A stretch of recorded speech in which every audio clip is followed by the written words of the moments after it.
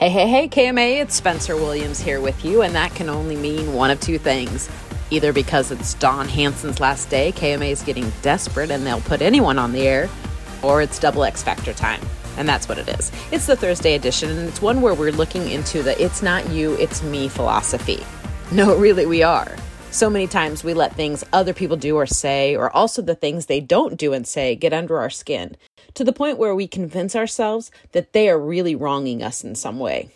Now, with anything we discuss here on the program, this is not a pass for someone who is treating you poorly. We don't encourage you to look differently at that type of situation. We encourage you to get the help you need to get out of that situation.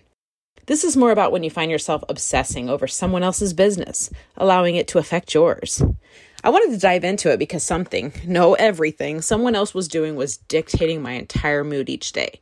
This person doesn't live in my house even, nor do I have to have daily interaction with them. I was entirely making myself miserable for no real reason. Or should I say no real reason that had anything to do with them. And here's why. Even with all the training that I put myself through or that Sandy tries to offer me, I'm a closet judger. I do this, I wouldn't do that thing in some effort to make myself feel better. When really I start to make myself feel worse as I'm picking apart someone else's behavior. If I really wouldn't do that, there's no problem, right? I'd simply move on. Therapist Lori Lane Ward of goodtherapy.org says that when we judge people harshly, we use others as a basis for comparison.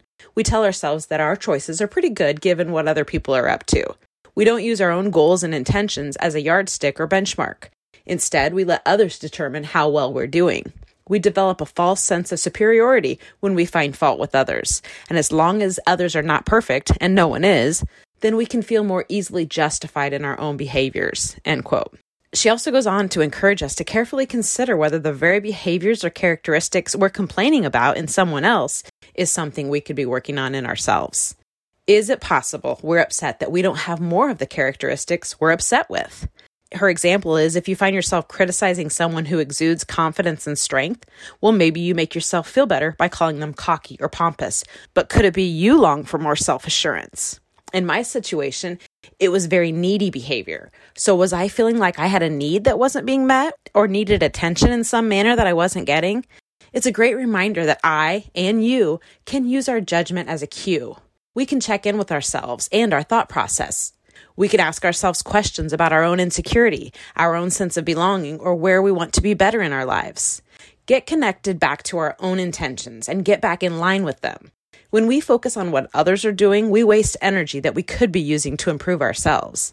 Remember, it's not you, it's me. Sandy closes out this topic tomorrow, and I always learn so much from her takes.